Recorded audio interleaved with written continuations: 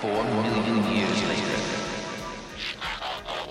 Hi there, and thanks for downloading and listening to the 4 Million Years Later podcast. This is a show where two old friends get together and talk about the Transformers Generation 1 cartoon series. We watch an episode a week, and then we convene to talk about what we saw. And we explore it from the standpoint of like two people who grew up with the show, never fell out of love with it. And we take a very careful, close look to see how our experience changes and how it stays the same in engaging with this cartoon that we've just find endlessly fascinating. My name is Jersey Drozd. I'm a cartoonist and teaching artist, and the other host is named Hoovercus.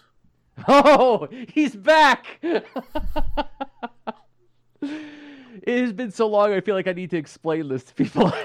In the very early days of this podcast, Hoover always tried to show up and map his name onto the episode's title in some way or another. But, as Hoover very, I think, astutely pointed out a few episodes ago, due to a failure of imagination on the part of the writers, they neglected to provide us with a bunch of titles midway through season 2 that adequately adhered themselves to Hoover's name. A lack of forward thinking on the writer's part. Yes.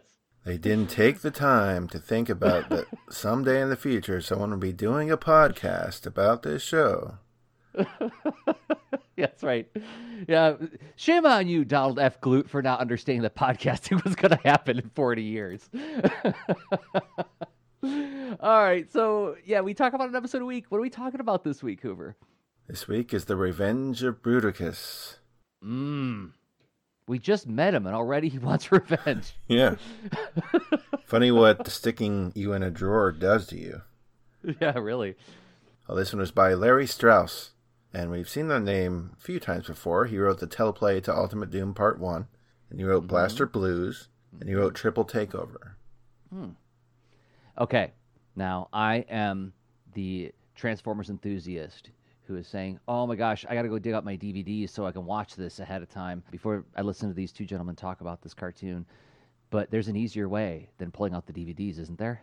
Currently there is. It is on Tubi.tv. They have just recently, as of April 1st, apparently removed Robotech and all its many iterations. So that bums me out much. But I checked, and as of today, as of this recording, as they like to say, Transformers is there. So you can see The Revenge of Bruticus in Season 2, and it is episode 47, almost all the way to the end. That's right. Yeah, you have to scroll all the way to the end. It's one of the last 3. So Season 2, Episode 47 on Tubi.tv. Go watch it. This episode is bananas. There's a ton of banana stuff in this one that, put us on pause. It's okay. We'll still be here. And then go watch it, come back, and then you can see how your opinion stacks up to ours. And then you can meet us in the Facebook group to talk about your Facebook page. I apologize. I've been reminded a lot recently about how old I'm getting and how much I'm mixing up my nomenclatures when talking about what the people use on the onlines. So go to the Facebook page and talk about, how you feel about this one after watching it and then hearing us talk about it. So this is the moment of the episode where I do the IMDb cold read. And I saw in the notes, Hoover, that you wrote some funny retort to the IMDb cold read, but I am ever the good boy. I neglected to read it. I scanned over it. Like, okay, Hoover's got something funny to say about this read. I don't know what it is. I'm going to find out right now, live in the recording. All right, you ready? Seeking revenge against Autobot and Decepticon alike, the Combaticons hijack the space bridge and use it to alter Earth's orbit, putting it on a collision course with the sun. With the only means to get off-world damaged in battle, Optimus Prime and Megatron must race against time to stop the Combaticons before the Earth is destroyed. And why is this signed? This is signed. Because whoever wrote the little thing decided he needed to sign it. And I understand why he felt the need to sign it, because it's book length. This is too long, Clanky, too long. The whole plot is spelled out in here. So yeah, the Combaticons hijack the space bridge and use it to alter Earth's orbit, putting it on a collision course with the sun, which I feel like we've been here before. Right. There's a lot that's going to feel familiar about this episode, and granted, a lot does happen in it, so I guess I can kind of forgive the lengthy synopsis. Yeah. It's like IMDb will only allow a certain length of synopsis before it just cuts you off and gives you a link to read the rest. And I think this is like the second time I've had to click a link to get the entire synopsis. Wow. But this is a very packed episode. They really put a lot of stuff in here. They did. I did not remember how packed this one is. And I remember a lot of the feelings I had in watching this one as a young person, and feeling that like this was an epic episode. It felt like that when I watched it as a kid. And I also want to say at the top, another framing that we've been sort of discovering as we talk about each and every episode is there tends to be episodes that are more plotty and more the plotty ones tend to have a little bit more of the lore building in them. And then there's the ones with like an aboutness to them. This is about an idea. This is about a experience that young people who are watching the show might be experiencing themselves. Like when we talk about episodes like Sea Change, right? Where it's like really about identity and relationships and not getting too hung up on the way people look, that kind of thing.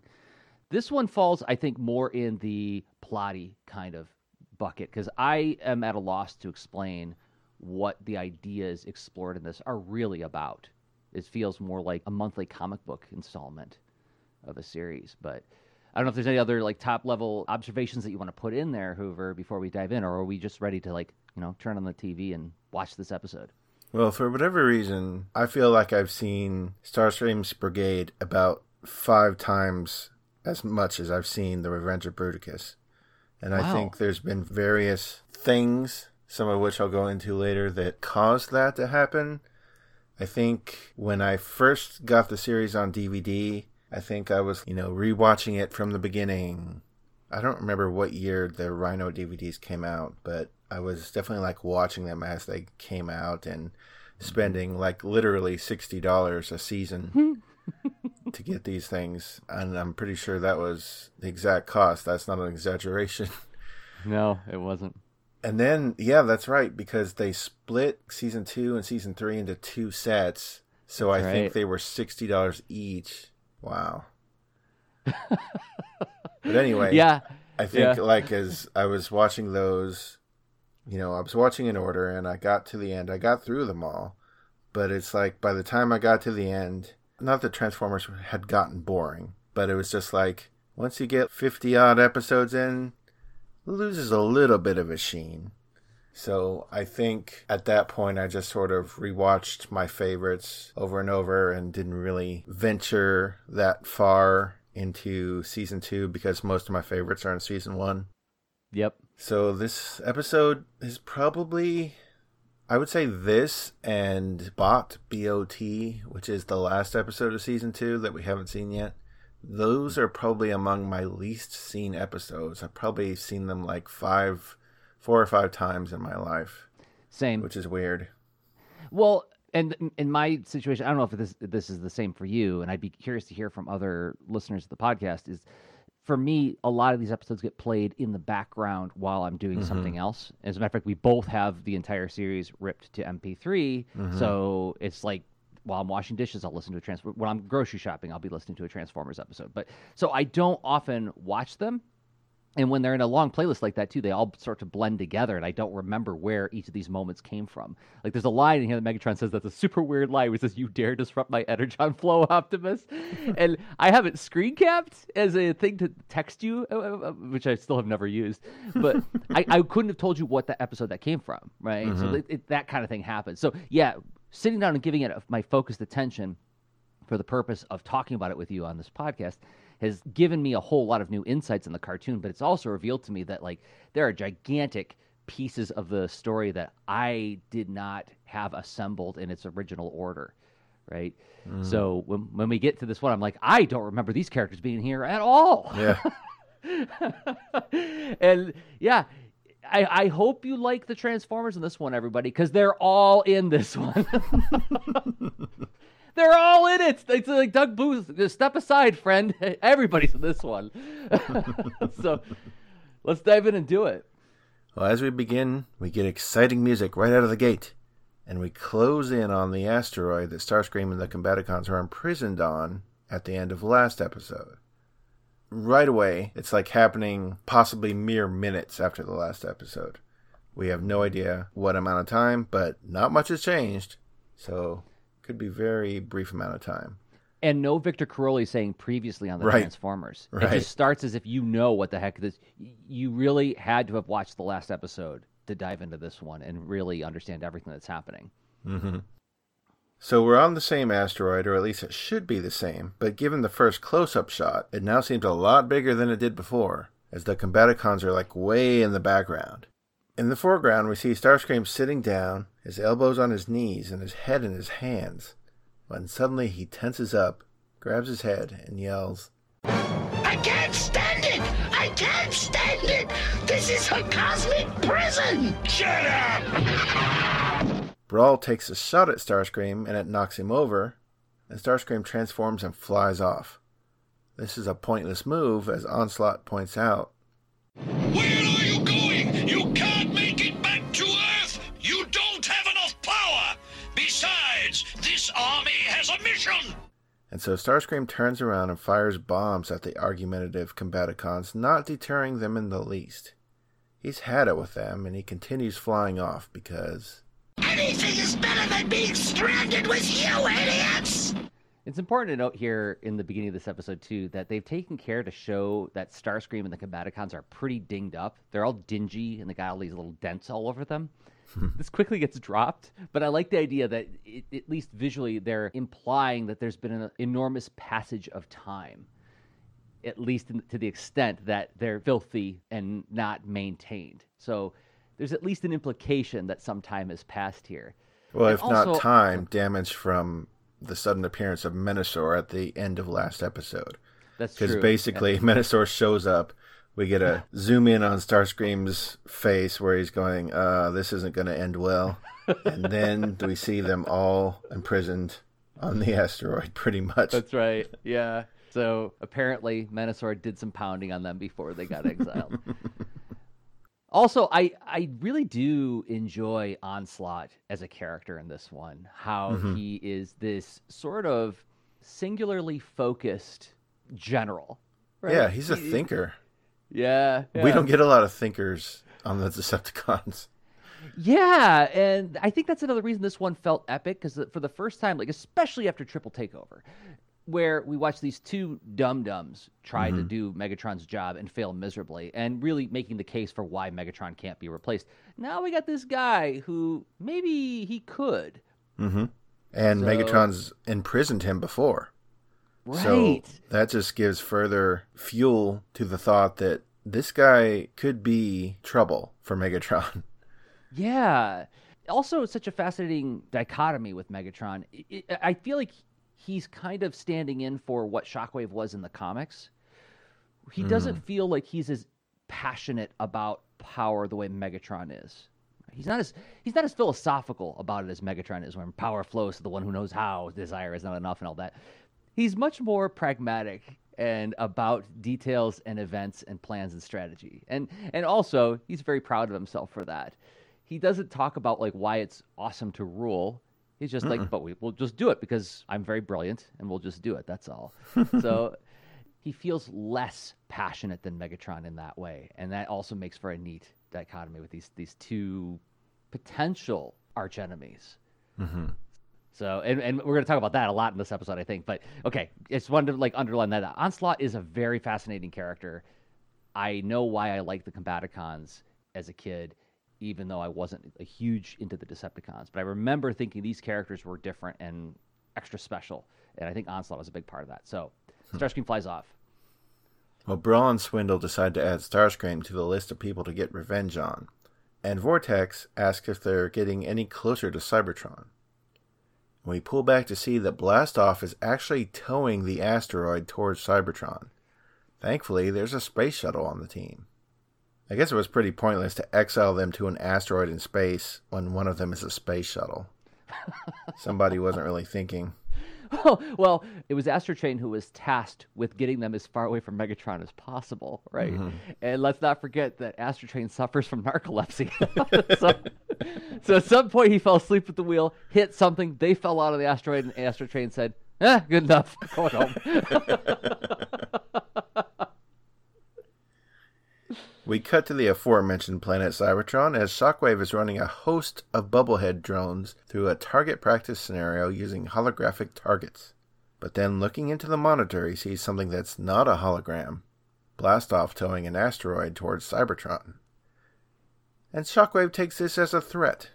Shockwave orders the drones to attack and demands the surrender of the attackers. Blastoff tows the asteroid down to the planet and everyone else flies down to the surface.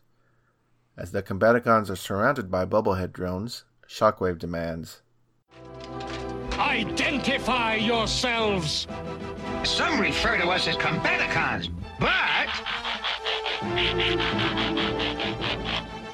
I am also known as Bruticus.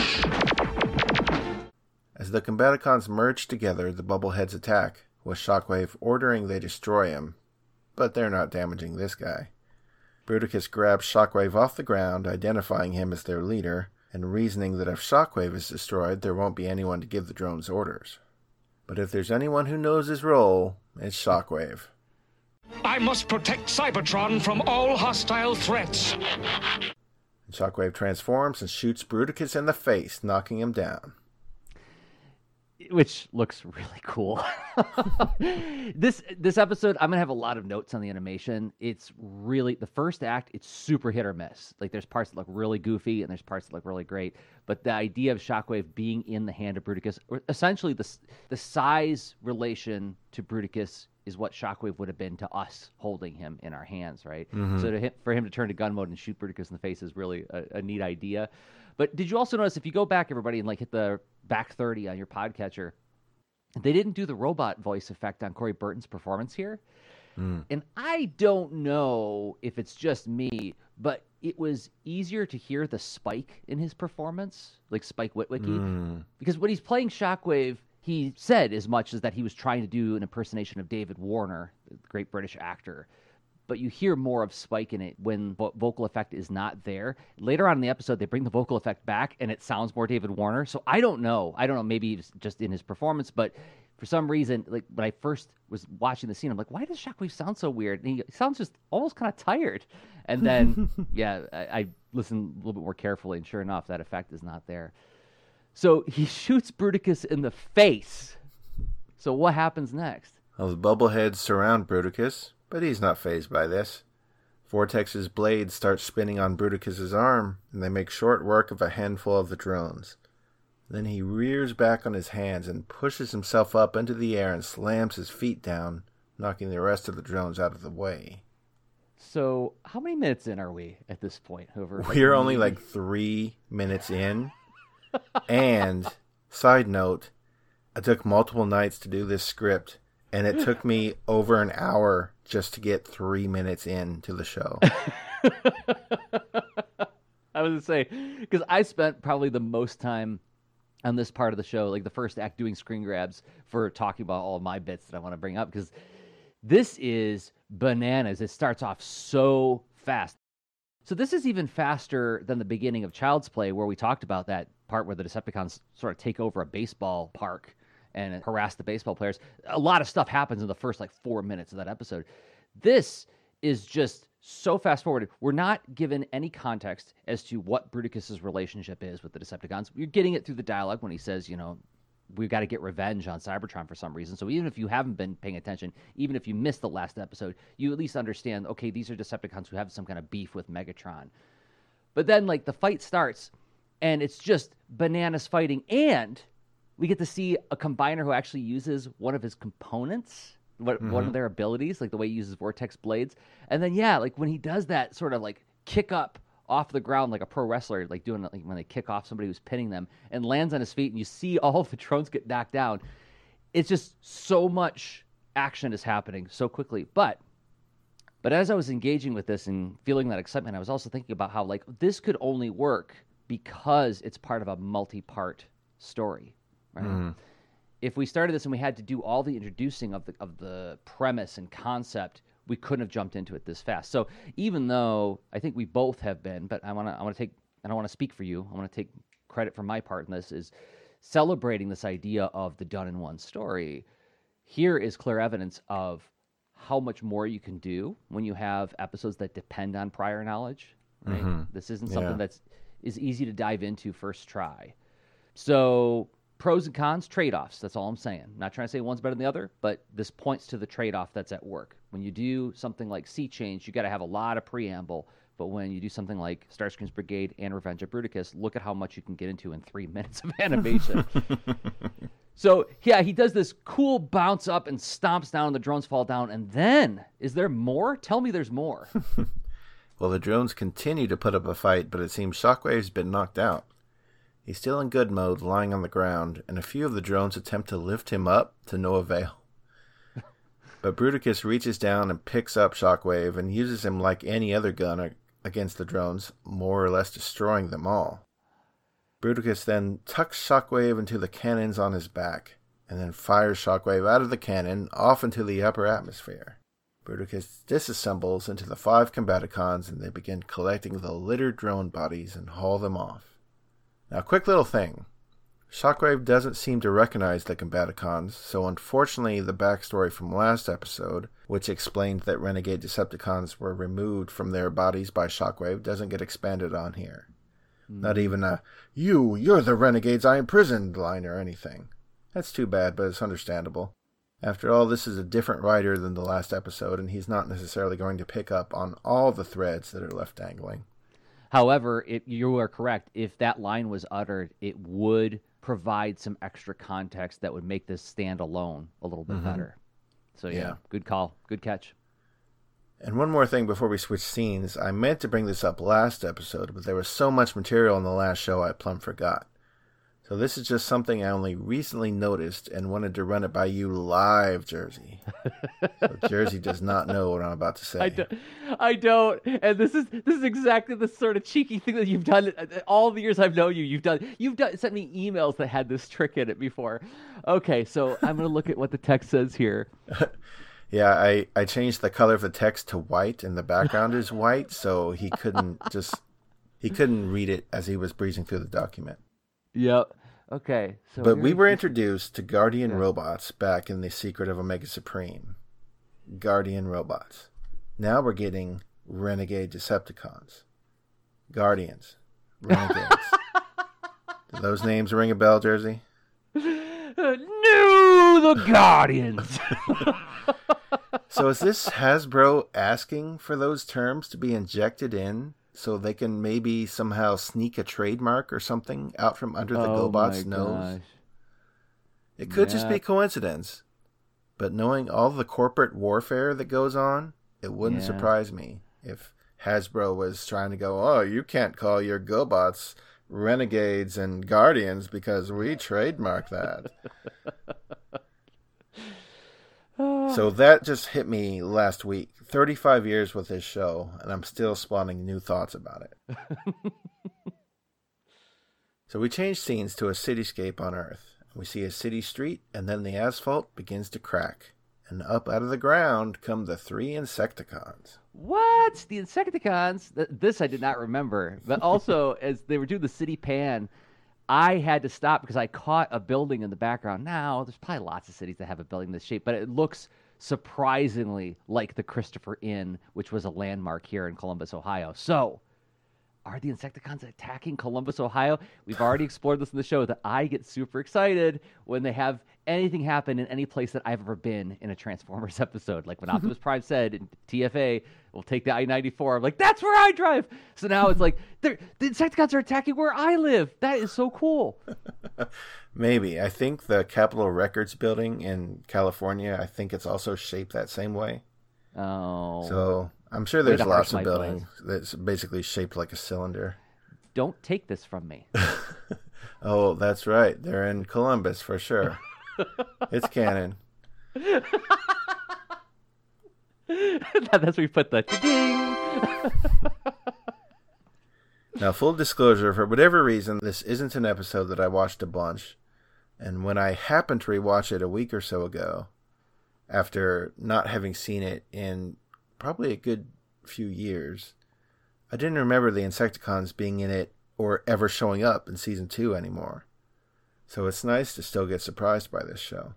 In fact, on some past episode of ours, I have no idea which one now, I talked about how my mom just had to go to the post office one day after picking me up from school, and I was just like, but I have to watch Transformers.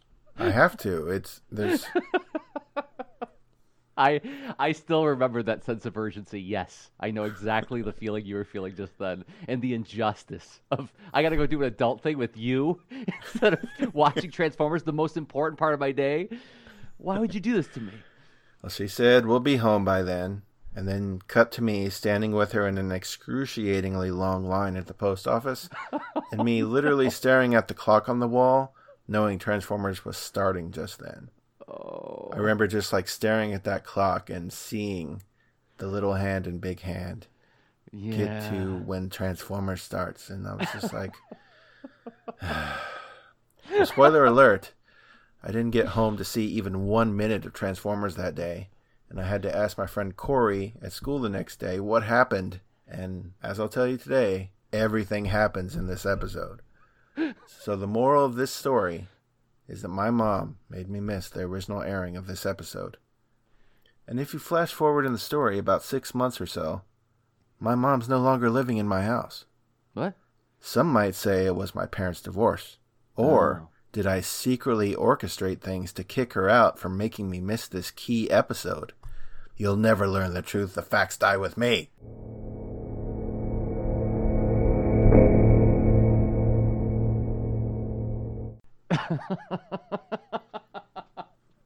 This episode just got dark.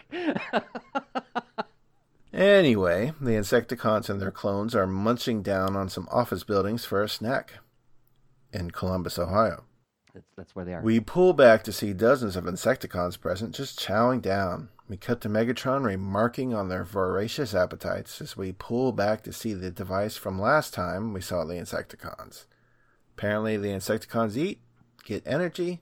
This machine sucks the energy out of them and converts it to Energon cubes. We see 5 tubes that the Insecticons stand in, with a pipe connecting all of the tubes to a larger machine, with a dozen Insecticons waiting their turn to convert their dinner into Energon cubes. Now, this seems familiar, too. Yep. This was in the Insecticon syndrome. Am I right? It was in the Insecticons' last appearance, I think. I don't remember which one that was. But we've definitely seen this type of machine before. Previously, Megatron was like, oh, we only got a little Energon from it, sorry. And he was hogging all the Energon, hiding the rest of it from the Insecticons. Yeah. So, right away, it seems like this episode is almost like copy-pasting from previous episodes. Yeah, a little bit. And I'm not pointing that out as like a dig or a critique, because it certainly feels exciting in the sense that how many characters have we seen in this episode already?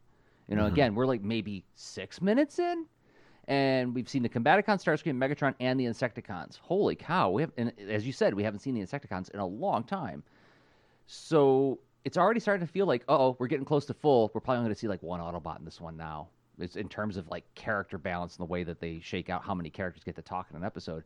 But they ain't done yet. Yeah, in a typical like hour-long show, you have what's called like the A plot and the B plot, and the B plot is much smaller, and oftentimes is like more character-oriented than plot-oriented.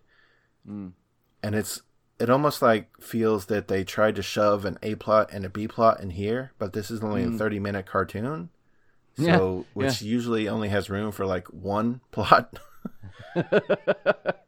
Right. Yeah, and actually, it feels like at points they tried to put in a C plot too in this one. It's really packed. It's almost too much.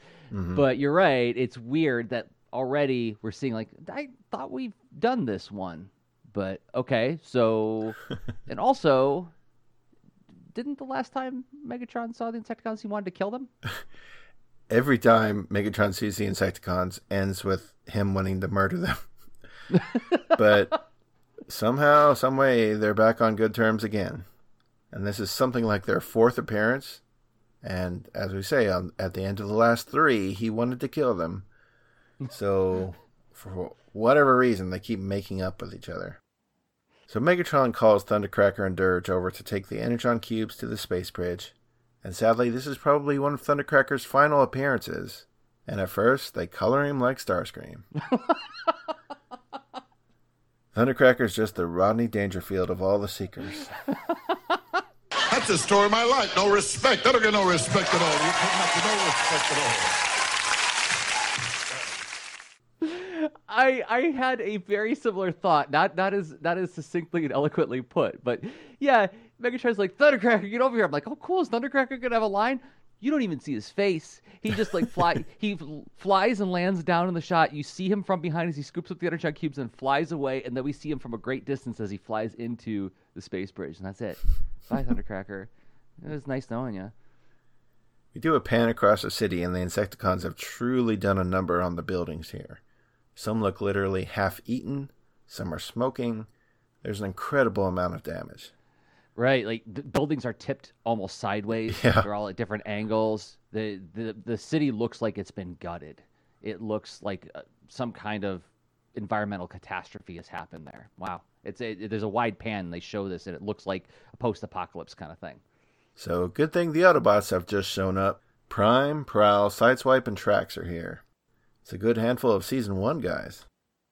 The Autobots begin attacking the Insecticons, many of which burrow underground to get away. Trax discovers one of their tunnels and enters, firing a few missiles at the burrowing Insecticons. And then, rejoining Prime outside, the pair are ambushed by Megatron, who fires on them from a cliff above. You dare to disrupt my Energon flow, Optimus Prime? How would you like your central circuit system disrupted, Megatron? Yeah, that line, the whole exchange between the two is super wonky and clunky, right?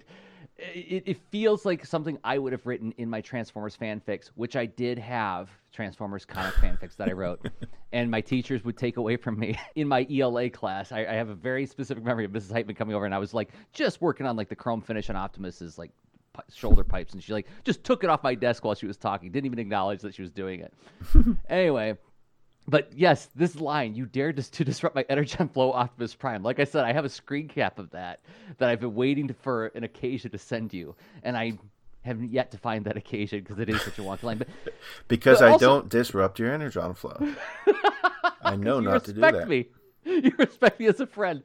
But also when you watch the scene, first it's the awkward exchange, but then you get a real sense of how the animation, especially in Act 1, is so all over the map, because you look at that shot of Megatron, he looks great. It's a really cool stage shot. You're looking up at him 3/4 view. He's drawn really well. He's perfectly on model. And then when Optimus says his little bit about like, oh gosh, how does that line go? He's like, how would you like your central circuit system disrupted? Whatever. As he's saying that, he's walking up the mountain, and look at him. Like it's like a kid drew it or something. It's really, really goofy looking, and the movement's really bad. But then wait for everybody.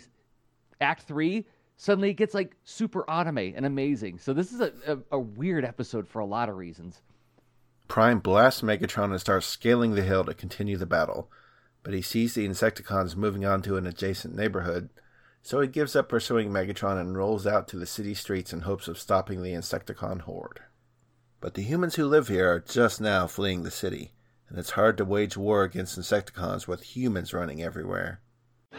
This area is inhabited. It's too dangerous. We can't fight anyone with all these people around.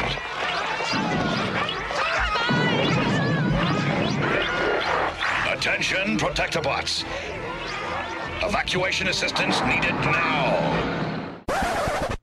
What? Attention, Protectobots. Evacuation assistance needed now. Oh boy, I thought we were all done with these. But here is Season 2's final... Where'd they come from? So a door in the side of a brick building lowers, and out come a police car, a police motorcycle with no rider, an ambulance, and a blue fire engine. Then as they head down the street, a helicopter flies above them. These are the Protectobots. But we'll worry about introducing them once they actually speak. For now, we're cutting to the Ark, where Perceptor and Spike are talking about outer space. Teletrans shows a feed of the stars on screen. If you're really interested in the universe, Spike, I can enlarge it for you. So, Spike's back. How long has it been? We haven't seen Spike act in an episode in a long time. And what about that great sitting he did in Cosmic Rust in that 3 seconds? Don't get me started. I'm still so mad that was our last encounter with Sparkplug. What a ripoff. But at least I can hang on to the hope that Spike is going to somehow help the Autobots make better choices in this one. Right? He's got to. Well, we'll have to see. Perceptor transforms to microscope mode without shrinking and points his lens at the screen. The video screen. Spike then looks through the lens. That's not how video screens work. You can't look through a telescope lens into a video monitor and see further into space because they're showing space on the monitor. I know Spike was probably homeschooled by Sparkplug, but geez, come on. Well, maybe we could infer that Teletran 1 has the highest pixel density. It's so high that it's actually crisper than reality, right? Maybe it's that. Crisper than reality. Yeah, yes. It's higher definition than real life. When you guys give your 5-star reviews to this podcast, which you all should be doing right now, yeah, just say we're crisper than reality. We have more pixels in our screens than there are atoms in the universe. That's how high definition we are. Yeah. So that's all I could guess if that was possible. Because yes, if anybody's gone up to a screen real close, there's pixels there. So, but the only other thing I could infer is that somehow Perceptor's playing some kind of prank on Spike.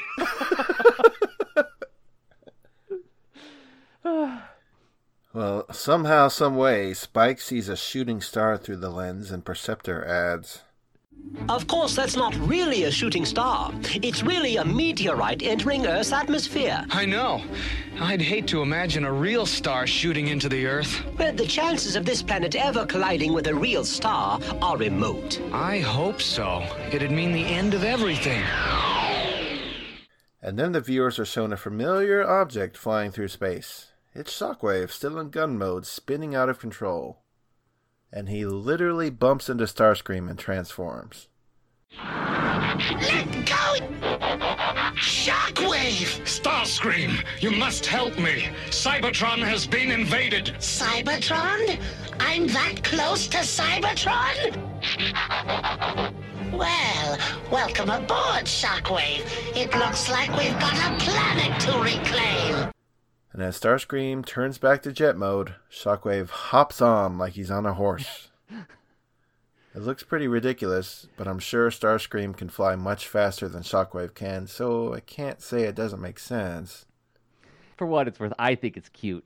Also, one thing I'm learning to really love about Shockwave is how ready he is to put aside any misgivings he has about you as a person as long as you mention what his mission is. Right? His mission is always to serve Megatron and protect Cybertron. So even if, let's say you're like Shockwave's ex-girlfriend and you really burned him bad, right? Like he's written songs about the heartbreak that you caused him. You can come back into his life and be like, hey, I have this plan to help Megatron. Be like, okay, let's work together. He's always ready because like he has every reason to hate Starscream. Starscream has messed with him a lot in this series. Starscream's even talked poorly about him behind his back, and I'm sure that got back to Shockwave somehow.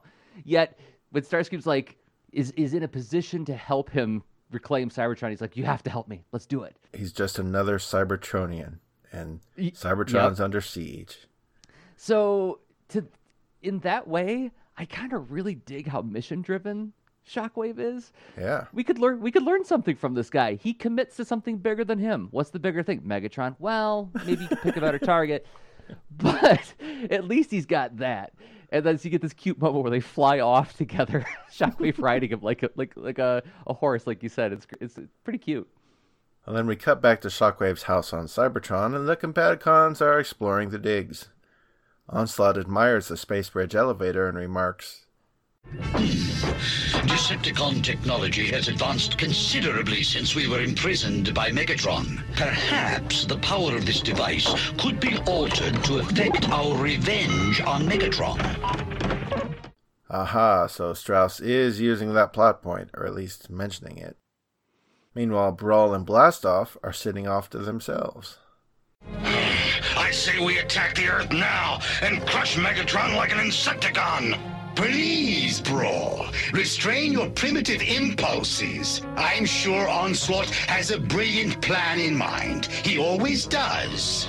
And Onslaught, still fiddling with the space bridge controls, says, I can direct the movement of the planet Earth and send it on a direct course into the sun. I never noticed in this scene that he's actually removed some of his own body to rig the device that is going to hijack the space bridge in some way. And also, earlier when Spike and Perceptor were talking about shooting stars and real stars, and Spike's like, oh, it'd be the end of everything if a star ran into the Earth. But that'll never happen. Wink, wink. Well, again, I think about this as somebody who writes stories for young people. I think that is a nice little bit of laying the groundwork for the impact of what Onslaught says here, right? Because to some children, it might be a little too abstract to push the Earth into the sun. Most of us understand that, but having Spike underline it ahead of time by saying that would mean the end of everything. Yeah. So I kind of dig that scene as a functional bit of storytelling in that, one, it gives us that nice smooth transition to turning over to Shockwave, because as Spike's looking through the telescope, we see Shockwave tumbling through space, and apparently Spike didn't, but it was a wave to get us over there in a nice, smooth way. But it also sets the groundwork for what Onslaught just revealed as far as what his plan is. So it's got some tidy stuff. And also, once again, I haven't been keeping track of how many characters we've seen, but we're seeing a lot of characters, and yet I don't feel like this is terribly confusing. Yeah, they're keeping it pretty lean, not in terms of character for sure, but like with what's going on. Yeah, there's a big attack on Earth with the Insecticons eating everything, but here, now that the Combaticons are in control, they're laying out what they're going to do. And I really like the fact that Brawl and Blastoff are basically just sitting around like, commenting on what's happening. That is something we have not had a lot of lately, and it's something that we've both talked about, seeing Decepticons just doing non-villain things, right? We're actually getting to know how these people feel. Yep. What is Brawl like? Hitting things, you know? Yep. What is Blastoff like? Well, he likes being fussy and a little bit arrogant, and also a little bit admiring of Onslaught. Yeah, I really like that, because not only is Blastoff very howdy-towdy, it seems like it would be buds with Dead End. Yeah. But he respects Onslaught. He says he has a brilliant plan in mind. He always does. Yeah. So there's obviously a history of Blastoff following Onslaught and being on board with all of his plans, at least until Megatron threw them in a drawer. Yeah, and so now we're getting a team that's more cohesive, even though Brawl is, expressing, I'm impatient, I want to go crush people. He doesn't push back on Blastoff. He doesn't even put down Blastoff, right? When you go back to Fire on the Mountain, the moment you leave the three Seekers alone, they're bickering like crazy, right? These characters don't bicker. They actually seem to respect one another, and that is something we haven't seen in the Decepticons before. Also, Onslaught is doing his own work, right? He's not saying, Blastoff, you go do this, Vortex, you go do that. He's alone by himself doing the plan, and the Combaticons are standing around going like, well, when he's done, and it's going to be great. Right? Yeah. This is very different Decepticons than what we've seen. These guys are breaking the convention of what we've come to expect from. And what I've talked about in the past about like Megatron's, one of his fatal flaws is that he's going to suffer brain drain because there's no way to be rewarded for your contribution. You're only punished for your failure. Now I got a team of dudes we don't see Onslaught giving anybody a hard time for failing or not failing, right? Right. Wow. So we cut back to the Earth City under siege by the Insecticon army, and the Protectobots have arrived to, protect. Attention! Evacuate the area! Repeat, evacuate the area! Wait for rescue vehicles! And we get no real sense of which one is talking, but it's actually the helicopter Blades, voiced by Frank Welker. Yeah, that guy really needed more roles, didn't he? The police car, Streetwise, zooms around picking up humans. Finding a man passed out on the ground, he shouts, First aid! Injury over here! Now, Streetwise is voiced by Peter Cullen. I think we've heard of that guy. And this is a good scene to stop and watch the animation because it suddenly gets kind of like 70s Studio Ghibli a little bit. Like when you look at the people who are in Streetwise that he's carting around, we're not seeing the stereotypical hard hat people running around, right? We're getting people of all different shapes and sizes as we see these crowds running around. So bravo for that. Like finally getting some advancement in the way the people of Earth are 60 episodes in. Yeah. But when you look at the people inside the car, it's like some of them are very cartoony. I would say like almost Panda Go Panda cartoony. So that's interesting too. And that, again, points to some of the things I'm going to sort of draw our attention to later in the episode. It makes you wonder if this one, for some reason, got shipped to a different animation studio for some scenes, because it looks very different at times. Well, First Aid backs up to the passed out man, and he opens up the back of his ambulance as two metal arms lift the man inside. And then presumably it's Blades who adds, That does it, Prime. All humans evacuated. So that's just 2 of the 5 Protectobots speaking so far with no new voice talent. With the humans safely evacuated, Prime orders the Autobots to blast away at the Insecticons, which they do, taking quite a few of them out. Yeah. So Optimus says, let's blast them, and then they all stay in car mode, and all these little tiny guns come out of ports out of all their car modes. Like, they're little tiny guns that just, like, pop out of, like, their headlights and off the top of their hoods. So, yeah, that's something we haven't seen before. There's a couple things that happen in this episode in terms of Autobots' capabilities that we've never seen before, and this is one of them. Well, Sideswipe says, We're wasting good ammo on these creeps. I'd like to just squash a few of them. and just then Powerglide flies in and lands, Spike and Perceptor exiting the plane and calling for Optimus. What is it, Spike? Prime, Teletran reports energy disruption caused by signals from Cybertron. Cybertron. Somehow, Earth's orbit has been altered. It's heading toward the sun. We must take the space bridge to Cybertron at once and stop whatever's causing this. Okay, so this whole scene has some really cute animation moments. So Optimus is in truck mode, racing down a street to catch some Insecticons, and then when you hear Spike call him, the truck actually turns to the right just a little bit as if he's turning his head. So when you hear Prime say, "What is it, Spike?" it's actually the truck turns to do that, which is strangely anthropomorphically charming. But then when he transforms, he runs over to Perceptor and he stands heroically. But then as Perceptor updates him, he says, "There's signals from Cybertron." And whoever, can you describe the emoting that Optimus does as he says that? Well, previously his hands were in fists. He was standing straight up, rigid like a heroic Prime would be. But then his knees buckle, his whole upper body shifts forward, and his hands open up completely. It's almost like a silent film acting, right? It's like, it's not super exaggerated, but it's like, why did you go through all the trouble to animate that where he's going like, wah, and his hands flash out like that? I don't know. It struck me as super cute. So leaving the other Autobots to assault the Insecticons, Prime, Perceptor, and Spike roll out to the purple donut in the desert. But Megatron is already there. Megatron sees Prime heading for the space bridge controls and yells for Shrapnel to stop him. Then Shrapnel takes baby steps over to the space bridge controls and gnaws a part of the controls off with his pincers and burrows away.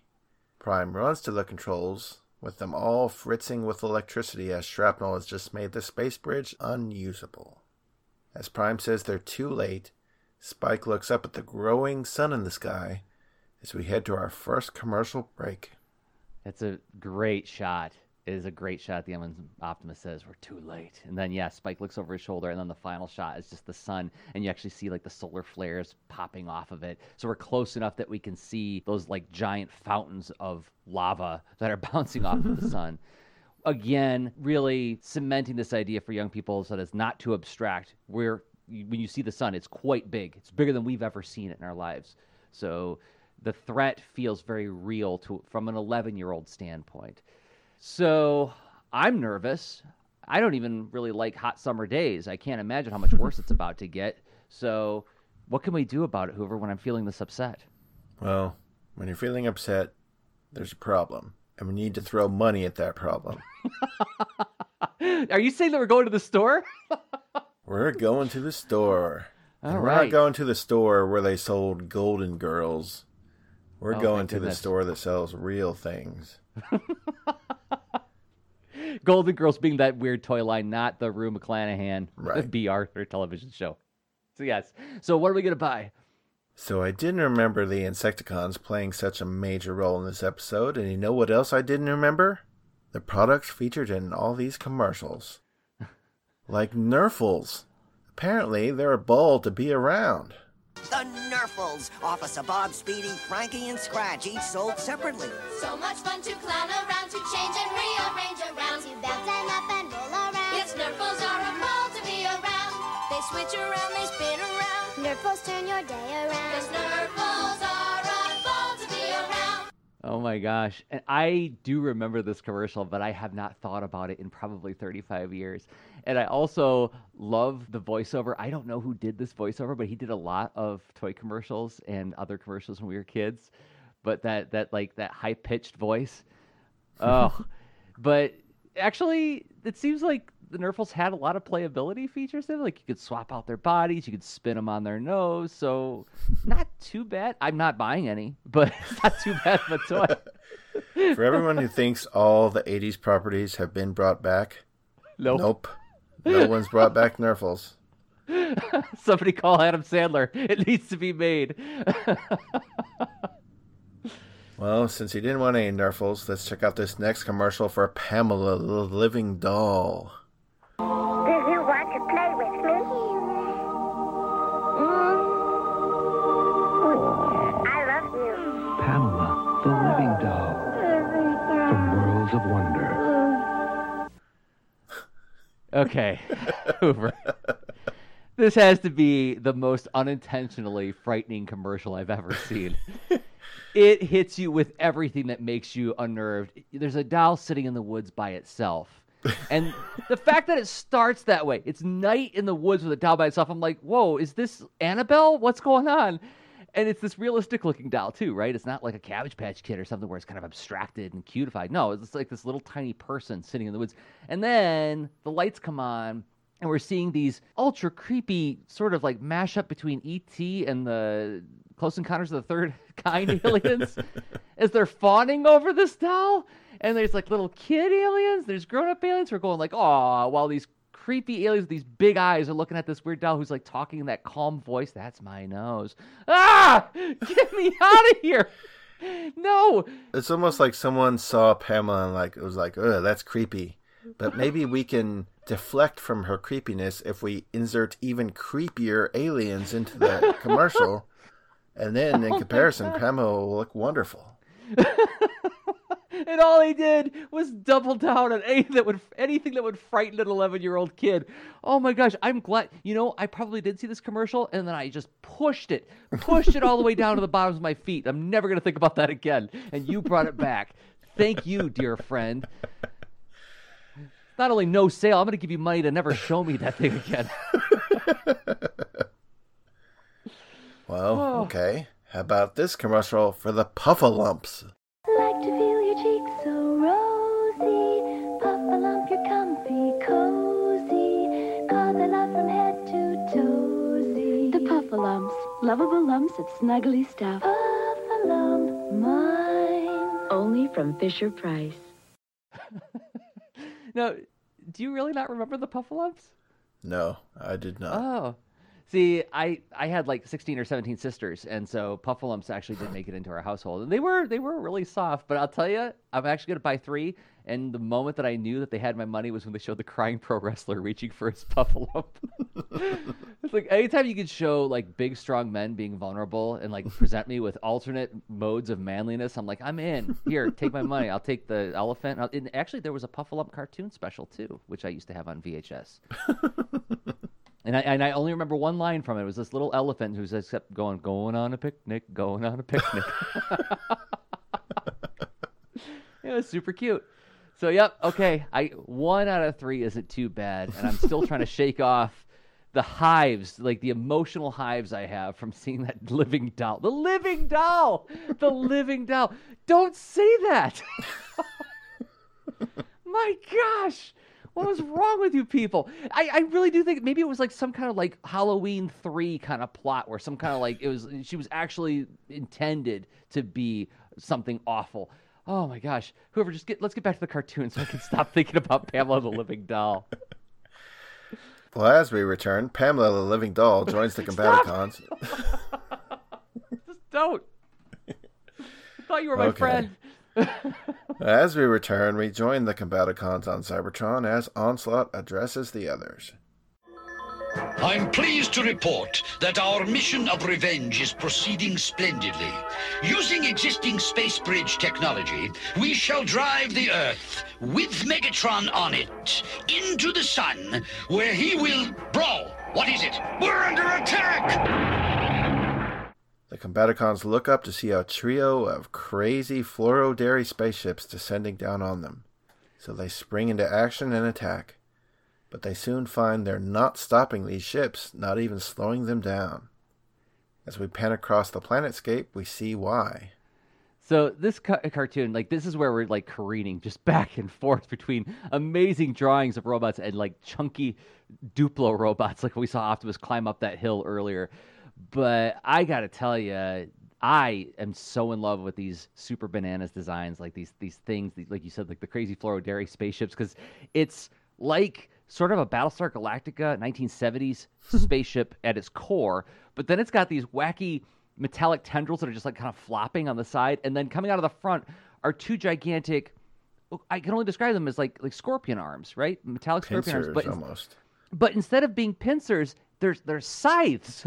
Yeah. So, this was extreme with an exclamation point before extreme became commonly used in kids' media.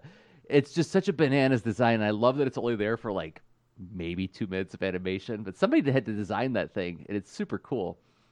Well, then we see that Shockwave is at the controls of the hologram machine that we saw earlier.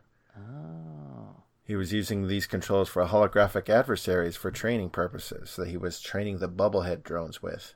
Not bad illusions, Shockwave. Once the Combaticons use up all their power, they will be easy to defeat.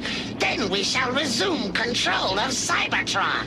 I am Guardian of Cybertron. Megatron appointed me. Yeah, he appointed me, not you.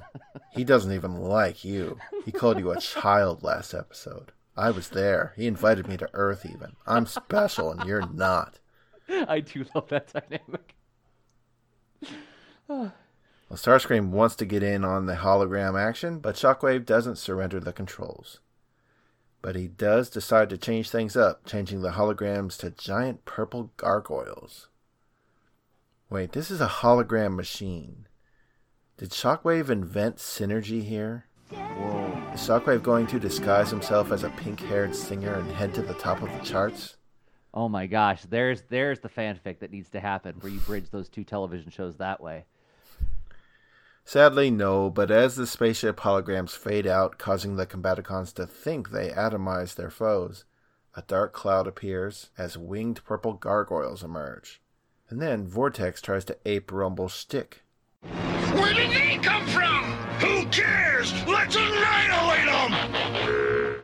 And with the Combaticons busy fighting holograms, Shockwave and Starscream sneak into headquarters. Seeing the alterations made by Onslaught, Shockwave is distressed. Someone has altered the space bridge receiver. The Earth is on a collision course with the Sun. Terrific! All the Autobots on Earth will be destroyed! But Megatron is also on Earth. Megatron? Destroyed? I must try to reverse the procedure. You will do nothing of the sort. Not yet, anyway. Someone altered the space bridge receiver. I told Megatron I'd leave everything just as he left it. That's true. You're making me break a promise. I'm learning to really like Shockwave in this series because one of the things I really enjoy is when he is sort of put out by things like this. Like Megatron, I don't know where Megatron is, but I'll keep trying to call him. I promise. And they're like, somebody changed the controls. Oh my gosh, what am I going to tell Megatron? I think, as far as I know, he's like the only Decepticon that we've ever heard be really stressed out, right? Like, Starscream has tantrums, but he's never, like, worried about what's going to happen when Megatron finds out. He's definitely the most anxious Decepticon. But then Starscream shoots Shockwave, knocking him out. Starscream is impressed with the Combaticons' actions and plans to use their plan to rid himself of Megatron. Now, during the scene, we get some really lovely shots. Like, if you look at the screen cap that I took of Starscream, it's like there's a lot of extra shading that they don't typically do. It almost looks like a still from Transformers the movie, doesn't it? Mm-hmm. Yeah. It's really nice. Now, granted, he doesn't move a lot in this shot, but it's still a great-looking shot. But also about the scene, I love that Starscream didn't occur to him that Megatron's on Earth too, right? Like, Shockwave would be like, well, Megatron's there. He's like, Megatron? And then as he says that, there's this really cute piece of animation where when you hear him realizing what that means, there's actually a little flash of realization that happens on his eyes. They do like a little reflection that moves across them. Just to say that. I tried screen capping over, but it happened so quickly, I just couldn't do it. But also just it points to this idea of like, well, why was your first thought that it's great that because the Autobots are going to die and not that Megatron's going to die? And I think this might have been one of those little tiny pieces of evidence that in our very earliest phone conversations when we were first friends, I was trying to make a case that actually here's why Starscream's actually the most or the greatest Decepticon patriot and not the greatest Decepticon traitor. And I think this would have been one of those things I pointed to because, yeah, he thought the sun's going to destroy the Earth. Wonderful. The Autobots are dead. But Megatron, oh, that's right. Also, it's worth watching the scene because when he shoots Shockwave, they do this lovely business where when he falls, they like slow down the movement of his fall, so you really feel the weight of Shockwave hitting the ground. So now we're entering the part of the episode where the animation just keeps progressively getting better and better and better. But back on Earth, Prime has the Autobots all looking for the space bridge controls that Shrapnel made off with. Prowl detects them underground, and he blows a hole in the dirt to get at them. Now, when you say Optimus has the Autobots looking for the space bridge controls, how are they looking, Hoover? Well, they're all just sort of looking at the ground, but all of their windshields are shining lights on the ground. So I'm guessing those are like some sort of X-ray beams that they all suddenly have somehow. I guess. This is weirdness, right? This is the thing I was hinting at earlier. Like when first they can make little tiny guns pop out of them when they're in vehicle mode. But now it's like, keep looking, everybody. And whatever is their windshield from car mode in their robot mode now turns into flashlights that somehow do some kind of extra scanning. But then there's this cute moment that you said, like Prowl, detects him. He's like, I found him. And he blows a hole in the dirt to get at them. And then he holds up a busted television. And then you hear the Autobots groan. Like they're like, oh. And then as they're groaning, it pans to Megatron, who's watching from afar. And he's actually laughing at them for their failure. It's like this unusual Statler and Waldorf moment with Megatron. And as Megatron is laughing at the Autobots from afar, he gets a radio call from a familiar voice. Come in, Megabum! Starscream!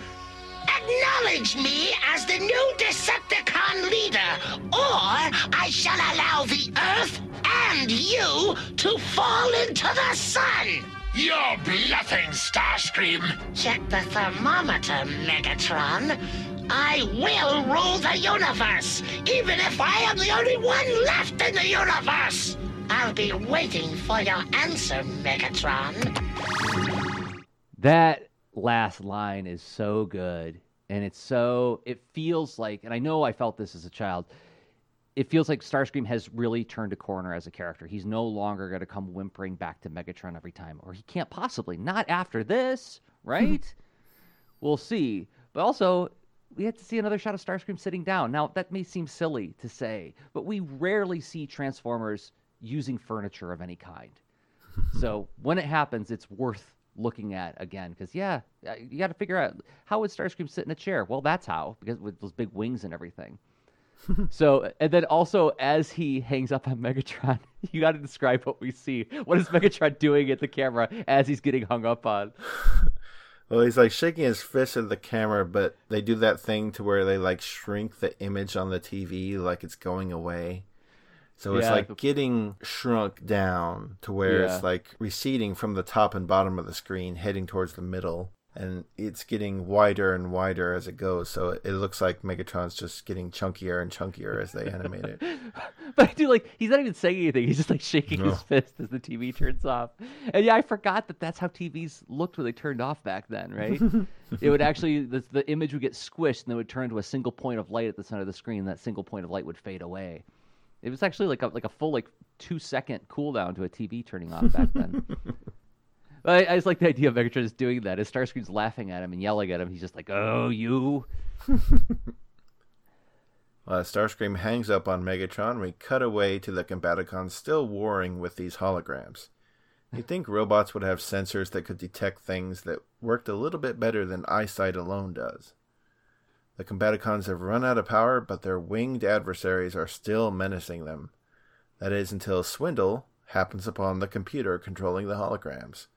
And with a flick of a switch, the gargoyles dissipate as Swindle tells them they've all been had.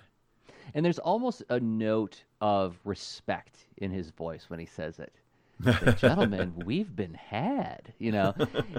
It's the flash of recognition that they've been tricked and they got to do something about it. But also, like, I like that he almost admires that they tricked him, especially given that his name is Swindle. We're going to learn more about him in future episodes when it comes to that.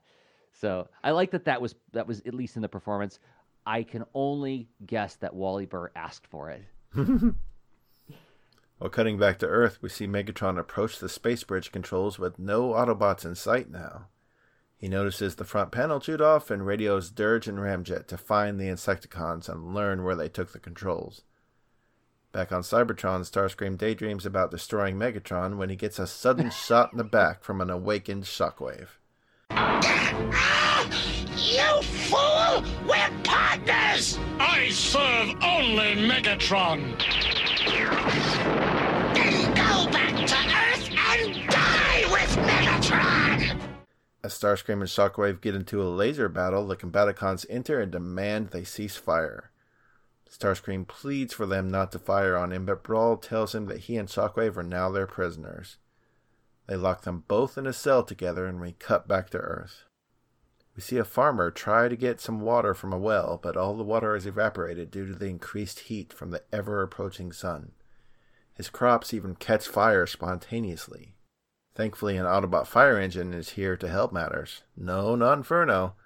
Our new blue fire engine, Hotspot. He puts out the fire and doesn't say a word. How rude, Hotspot. You're supposed to introduce yourself. We cut away. Here's Inferno.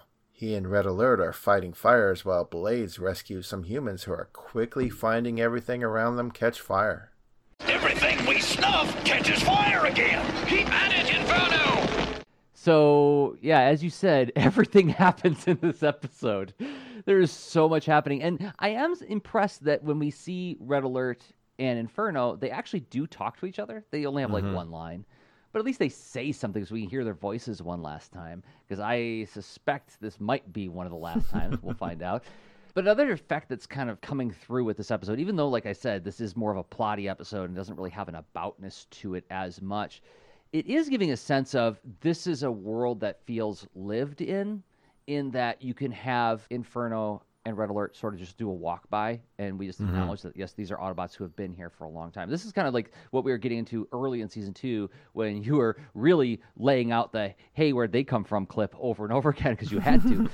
Me watching it, like the younger me, I felt like I was walking in on a conversation that was already underway. So I just took it for granted that, yeah, I don't know who they are, but I guess I'm going to find out who they are. And I can't remember if I brought this up in those earlier conversations, but I think this had to do also with the fact that when I was first introduced to comics, it was a bunch of Silver Age 1960s DC comics, and I didn't have access to a comic store.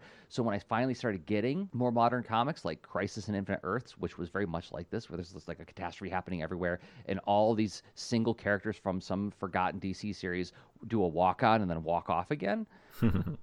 It made me feel like, oh, okay, I'm getting a glimpse of a very, very larger world, but I only have some of the information. And I feel like Strauss is kind of capitalizing on that in this episode. Like now we're so far in that we could just have Prowl do a walk online. We can have Red Alert do a walk online. And most of the kids watching this have had some familiarity with these other characters, or at least have seen them in the toy catalogs, right? So even though it feels like this is a lot of stuff happening, and maybe there's a little bit of cribbing from other stories that is happening in this, and maybe it's almost too much happening, it is giving at least me the impression of you are walking into a fully developed world rather than like season 1, where it's a world that's beginning to develop in terms of rolling out the Insecticons, not rolling out the Constructicons, rolling out the Dinobots, etc. Right? Yeah. Well, we cut away to a parking garage in the city where we see the Insecticons burst through a wall Kool-Aid Man style. They think they've finally lost the Autobots and are going to take time out for a meal. Kickback rips some metal off a car's hood and takes a bite. But then Ramjet flies in from outside, having found the Insecticons. Megatron then runs in after him, demanding the control panel to the space bridge. And these shots are so good, Hoover. Like when Ramjet flies in and he says, "I found them," he does this really cool dynamic transformation and lands on the ground all hard. Then like immediately flips to his side so he can like stand at attention as Megatron runs up. It looks really good. There's just so many screen capable moments in this episode. Well, then the Autobots pull up as well, and Spike exits, noticing something in Shrapnel's hands. Oh no! There's the control panel! But the Insecticons have chewed it up! And here we are at our second commercial break. I just ask that you be gentle with me this time, Hoover. Just, like, if you want me to spend money, don't mess with me. So what are we going to buy this time? Well, put away your fears. Okay. This time, we're going to fill the need of filling your stomach. Oh. Since the Insecticons are eating all the time, that's making me hungry. So we're getting inundated with food commercials. Like this one for Hardee's, where good people go for good food. When the race is won, we're taking the winner to Hardee's. Catch this deal at Hardee's. A tempting fisherman's filet sandwich, regular fries, and a medium soft drink. All for just $1.99. Hardee's, where good people go for good food. No bad people, please. And also, you may have noticed in the jingle or the song that they sing in this commercial, only winners get to go to Hardee's. Yeah, the kid wins the swim meet, so she gets to get the nice fish sandwich. All you other kids, nothing but crumbs for you. The sign on the door, wait, are you a winner? Are you a good person? Then you can enter. Man, so now we're seeing, the hard edge of meritocracy at work. Or maybe we'll just stay at home. Maybe we're not winners. Maybe we can't get allowed into Hardee's. Maybe we'll just stay home and have a snack, like maybe some peanut butter boppers. Peanut butter boppers. It's creamy peanut butter, a crispy coating, and a whole lot more. Peanut butter boppers. Now with 2 new cookie coatings, Fudge Graham and Chocolatey Cookie Crunch. What a snack! Well, the way to activate my appetite is to play muffled trumpet music and have slide whistle noises happening constantly. And am I mistaken, or is that literally just a tube of peanut butter with chocolate chips and graham cracker stuff wrapped around it? It's ingenious is what it is. I'm amazed that I don't remember ever eating those as a kid. I have no memory of peanut butter poppers, but yeah, it looks like it's like, well, have you ever thought about diabetes? You think it might be part of a lifestyle for you? Here. This was the 80s. Diabetes wasn't invented yet. That's true. Or at least we didn't care about it back then. Oh, my goodness. Peanut butter poppers. That's dangerous. Or how about some Giggles cookies with 2 kinds of cream in each one?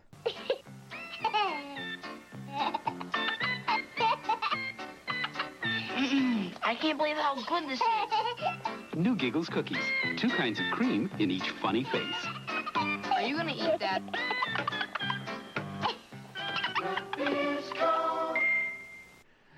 I remember this commercial, first of all, and I remember just despising that chuckling child in this episode because the laugh sounds so forced. But watching it as an adult, and after 60 episodes of doing this podcast with you, I know the reason you chose it was because you're not so discreetly trying to point out the dynamic of this podcast through this commercial, right? That's what's actually happening here. You're just laughing uncontrollably, and I'm trying to keep us on task? Yeah, that's exactly it. And you're trying to point out what the real value is. Like, don't get hung up on the silliness of this thing. It's got silly faces. I know, but look, it's got chocolate inside. There's chocolate inside, everybody. And the darkness is what makes it good, not the silly faces. Well, I had completely forgotten about those cookies' existence, but seeing this, I looked at some other Giggles commercials as well, and I remembered them finally. So it's like it was just like a walk down memory lane of memories I had completely forgotten about. Oh, and the way the kid's got his head on the table at the end, he's like slapping the table. It just reminded me of like two or three episodes ago where you said that the Rock Lords lied to you, and I completely fell apart. Oh, so I guess I got to get the Giggles cookies. I'm going to say no to the peanut butter boppers because my body is a temple. I mean, I will eat smiling cookies, but man, not putting a tube of peanut butter in me. And Hardy said no to you, so. Oh, well, absolutely. I never won a sporting event in my life. So, yeah, they would not only not let me in, they would push me down just to remind me why I don't deserve to be in there. So. But at least I got a box of Giggles cookies, so I can laugh along with the silly faces, and I'm ready to watch the rest of this episode, Hoover. We come back, and the three Insecticons don't like the look of things, with the Autobots and Decepticons teamed up before them. So Shrapnel tosses the control panel, and the three burrow back down into the ground. Now, this is the most burrowing in this episode we have ever seen the Insecticons do. Yeah. They're acting like that's just a staple of what the Insecticons do, but I think we might have seen it once, if that. Maybe, and we surmised that they did it when they showed their home in some early episodes of the Insecticons. There were all these tunnels everywhere, so we said, I guess they dug those. But yes, they never showed that as like a common tactic. So, but it's happening quite a bit, like you said. And also, can I just say, this business with Shrapnel and the control panel is a little confusing to me. Mm-hmm. Just because when he took it, it's because Megatron said, and I believe the exact line was, Shrapnel, keep them away from the space bridge controls. And then so Shrapnel's like, okay. And then he takes the control panel, runs away with it. And then Megatron comes back to the space bridge and she's like, so that's what the Autobots were after. They were looking for the control panel. So apparently he didn't see that happen. So now Megatron's like, give it back to me. And he's like, but you told me to keep away from the Autobots. That's what I was doing. I'm playing keep away. Right. So I feel like a line got lost someplace. But either way, we had the MacGuffin to chase through this episode. The thing they need in order to get to Cybertron. Well, Perceptor picks up the panel and he deems it repairable, though he'll need an entire laundry list of parts to replace the broken pieces. Well, anybody have any spare parts on him? I will donate some of the needed parts from my own components, Perceptor, if Megatron agrees to do the same. Never! I am autonomic perfection! You'll be evaporated perfection if we don't get to Cybertron and stop Starscream. Ah, sick burn, Spike. Don't take this away from me, Hoover. This is all I get. Spike has done so little in this episode. At least I got to see him once again look Megatron in the eye and tell him what for. I feel like I'm going to get less and less of this, aren't I, as the series goes on. Enjoy him while you got him. So Megatron resigns himself to allowing Perceptor to remove some of the components, but make sure that Ramjet watches over him. Ramjet, if this Autobot quack does anything suspicious, shatter his lenses from the inside. And Ramjet retorts, I do not know how to shatter lenses from inside. No, he doesn't. But I bet he totally didn't get what Megatron asked of him. But he knows better than to say anything. He just like keeps a straight face. Just keeps on staring straight ahead. And this is like, I'll just stand by you, and I guess you want me to do something. I don't know. I hope I figure it out. So Perceptor opens up Prime and Megatron's chest cavities and gets to work. We cut away to Protectobot helicopter blades seemingly spraying coolant on the ground. I don't think it works that way. But he's getting low and retorts, What am I gonna do? I can't cool the whole planet! Protectobot's Groove, the motorcycle, and Streetwise, the police car, bringing humans to a meat freezer. Won't they freeze in here? No way. The temperature keeps climbing too fast outside. They'll be fine, at least till the ice melts. So Groove is also played by Frank Welker, just as Blades is. And Streetwise, as I said earlier, is Peter Cullen, a very different sounding Peter Cullen than we're used to. We cut away to the space bridge where the Autobot Decepticon Alliance is here to reinstall the space bridge controls. Megatron tries to get Ramjet to beam them up, but Prime's not letting the Decepticons go alone. So both teams enter the big purple donut as Perceptor works the controls. Getting beamed up are Prime, Sideswipe, Sunstreaker, Prowl, Megatron, Skywarp, Thundercracker, and Ramjet. Perceptor is uncertain it will work, but he fires up the space bridge and off they go. And I do love that Perceptor waited for them to all be in the space bridge ready to send, and then he just says, almost as if he's trying to say it out of earshot, he's like, I don't even know if this is going to work. And Optimus goes, wait, what? Yeah, that needed to be there. Well, they fly up into the air, and into space they go, and they exit the space bridge elevator on Cybertron, and immediately they're on the hunt for Starscream. A plaintive wail is heard in a familiar voice, and everyone finds Shockwave and Starscream locked up behind bars. It was the Combaticons. They locked us in here, and they forced me to threaten you, Megatron. Believe me. He is lying. And I just love how quickly and happily Shockwave rats Starscream out. He's lying, Megatron. You know how he is. He's a child. He said it last time when I was there when you invited me to Earth. Remember? Because you like me and you don't like him. You know, the dynamic you're describing here is actually, I feel like Transformers Prime really fleshed that out a lot more clearly, and it's like they were taking notes from you, because that is the relationship between Starscream and Shockwave in Prime. Well, Megatron explains that Starscream is going to do everything he says and deactivate the device moving the Earth into the sun. Starscream decides maybe he can get something in return, so he asks Megatron to relinquish leadership in exchange. Megatron says, don't be a fool. Starscream says, well, let the Earth burn then. But suddenly a blast from across the room separates them. It's Brawl explaining that Starscream is their prisoner, but the combined forces chase Brawl and Swindle out of the building. A big laser fight unfolds with the combined Autobots and Decepticons against the Combaticons. So that scene where they're all running together out the door. So you have the Decepticons, the Autobots, and the Bubblehead drones all running together as a force out the blasted hole in the wall. And it looks terrific.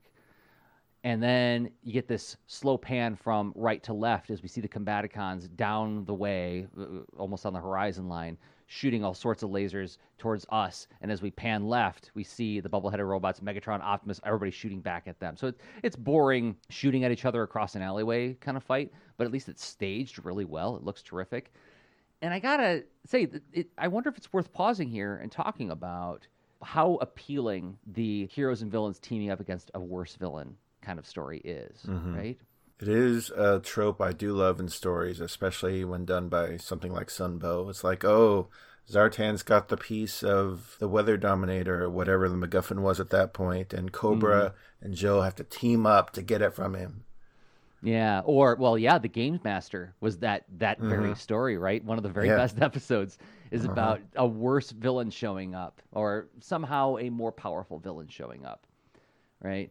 I don't know how many listeners here are fans of Lupin the Third, the comics or the films or the episodic cartoons, but that is a trope that they go to a lot, is like Lupin's on a heist, Zenigata's trying to catch Lupin before he does the heist, and then through the heist, Lupin discovers a more sinister villain or conspiracy of some sort, and then he and Zenigata have to team up to stop this even worse villain. And even though I know it's going to happen every time, it's just delightful. It is so charming to watch people who really hate each other for very good reasons have to work together. And actually, if I were to get a little bit philosophical about it, I just feel like this is, as silly as this kind of story can be, it does point to something where it's like, hey, you know what?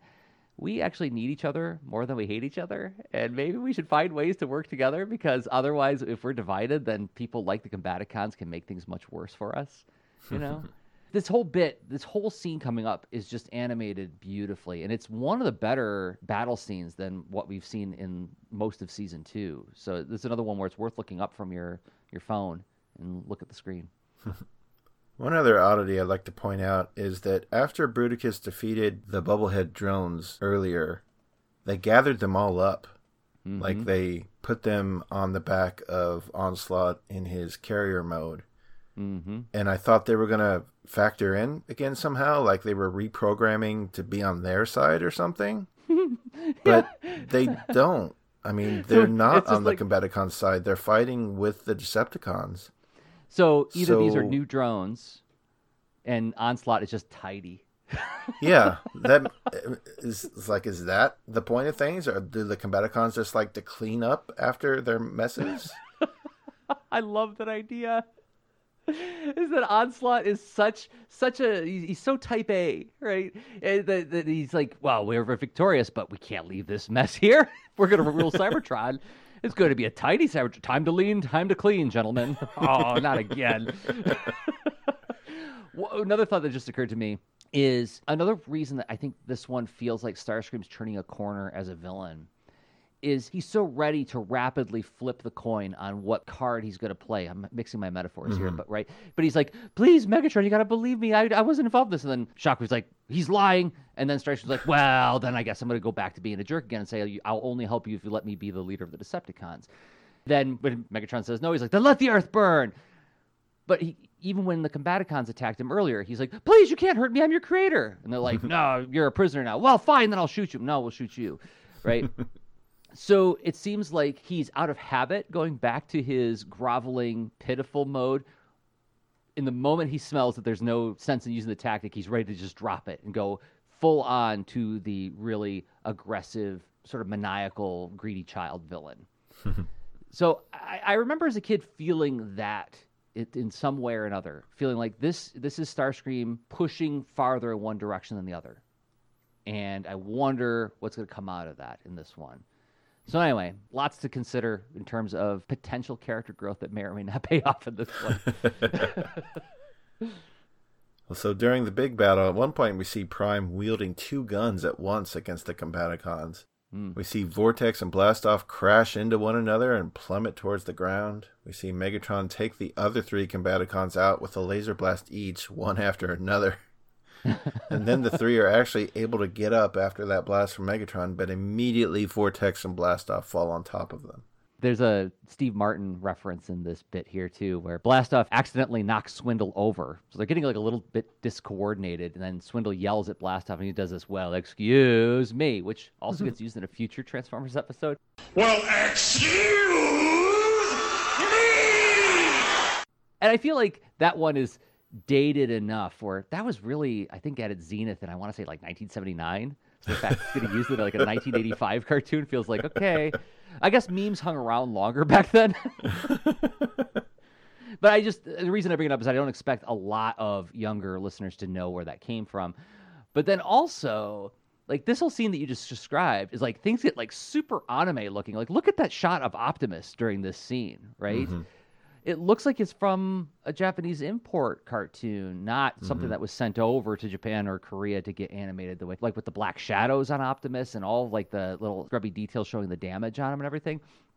And then, yes, we cannot proceed without reflecting on the animated scene of Megatron firing on three of the Combaticons and taking them out one at a time. Look at that. I timed it. It's like each blast like takes a second. Yeah. So he like shoots one of them and the other two just react. Shoots another one of them and Swindle is still reacting and then he shoots Swindle. So for some supposed combat experts, not very good at running away. Yeah, they're failing here. Well, I think the point that they're trying to make here is that they're overwhelmed, right? They have more people than they can deal with at this moment, is making them kind of like forget their military training. And realizing they're not accomplishing anything individually, they now know it's time to form Bruticus. Optimus realizes that they've altered the space bridge, and that's what's responsible for moving the Earth towards the sun. But before they can deal with that, they first have to deal with Bruticus. They're trying to determine how to stop the giant combiner when Starscream pipes up, saying there is a way to stop him. Help us preserve the Earth, and I might preserve you. I thought he might rebel, so I made sure to build in a fail-safe mechanism. There are 3 spots on his back. Hit them all and he's deactivated. Megatron shoots at the giant but can't get to his back. Bruticus picks Megatron up. You banished me! I do not like being banished! We were imprisoned here on Cybertron for millions of years. And now I will have my revenge! As Bruticus shakes Megatron like a rag doll, Prime gets behind Bruticus and shoots the 3 Achilles back acne on Bruticus. Instantly, the Combiner stumbles and falls to the ground, seemingly paralyzed, saying he can't move. Prime lowers his gun to Bruticus's head as Sideswipe dashes into the Space Bridge operations computer. Yeah, you say Optimus puts his gun to Bruticus's head, and presumably to say, don't move, Optimus. I'm watching you. Spike's not here, so I have to be the one side-eyeing you. But when you look at that shot, holy moly, our Combiner's big sometimes, because Bruticus's head is bigger than Optimus in this shot. And I know they play it fast and loose with this. The Combiners change size all the time, but man, he's gigantic, and his torso is Onslaught. So wow, how much they mass shift. Sideswipe gets on the computer that's sending the Earth into the sun and manages to reprogram it so the Earth moves away from the sun. So for now, the Earth is safe. I remember really getting a kick out of the scene when I was a kid too, because when he gets on the computer just puts up the words "change of direction?" ? And then you hear Sideswipe panically like, yes, and he's like tapping the keys frantically. That always I found to be super cute. Listening to any Autobot who thinks he's a cool dude not be a cool dude for a second is great. But also, I want to point back at my anecdote that I know I've shared on the show. That one morning when I was getting ready for school, my mom said, well, when you go outside, you're going to be able to see Venus in the sky. And you know what I was picturing, being 9, 10 years old. I thought I was going to see the planet Venus instead of that little prick of light. And so, but it points to like that perception that kids have and how the storytellers are, I think, intentionally trying to speak to that in the sense of like, what's a kid's perception of the scale of the solar system, right? In reality, it's like little grains of dust, floating around this semi-larger grain of dust. You can find videos on YouTube that explain like the scale of the solar system in a way that's meaningful. They put a marble on the ground and then it shows them with like a drone helicopter going back like 12 blocks to be like, okay, there's the orbit of Mercury, right? But in the picture that Sideswipe sees, like Earth is like maybe 2,000 miles away from the sun, right? And the sun is like not even close to the scale it would be. The sun's like maybe like 5 times the size of Earth instead of how many Earths would fit inside the sun? John Linnell, can you tell me? The sun is large. If the sun were hollow, 1,000,000 Earths could fit inside. And yet, the sun is only a middle-sized star. But also, at that range, the Earth would have no atmosphere anymore.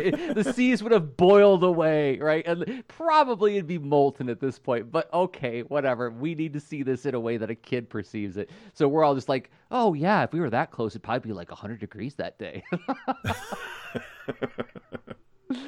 So I love that. This is the kind of storytelling for young people that I really, really enjoy when they play it fast and loose with the way it really is. And then that older relative of ours was like, that wouldn't even be right. And we're like, but I just saw it. It was there. It was real, right? You break the poetry when you say that wouldn't even be right. So anyway, Sideswipe saves everyone on Earth. Way to go, Sideswipe. And now with that matter handled, it's time to move on to the second most pressing problem. Megatron, Bruticus is a hazard to the galaxy. Yours and ours. I agree. We must destroy him. Wow, Megatron and Prime on the same page? We see Ramjet and Starscream lower tow cables as they fly over Bruticus. They pick up the giant and pull him into the air. Megatron says goodbye as he fires one blast into the dead center of Bruticus, and we see Bruticus literally explode. Into little tiny pieces. Time passes, and the Autobots are heading home, leaving the Decepticons behind. I still don't trust Megatron.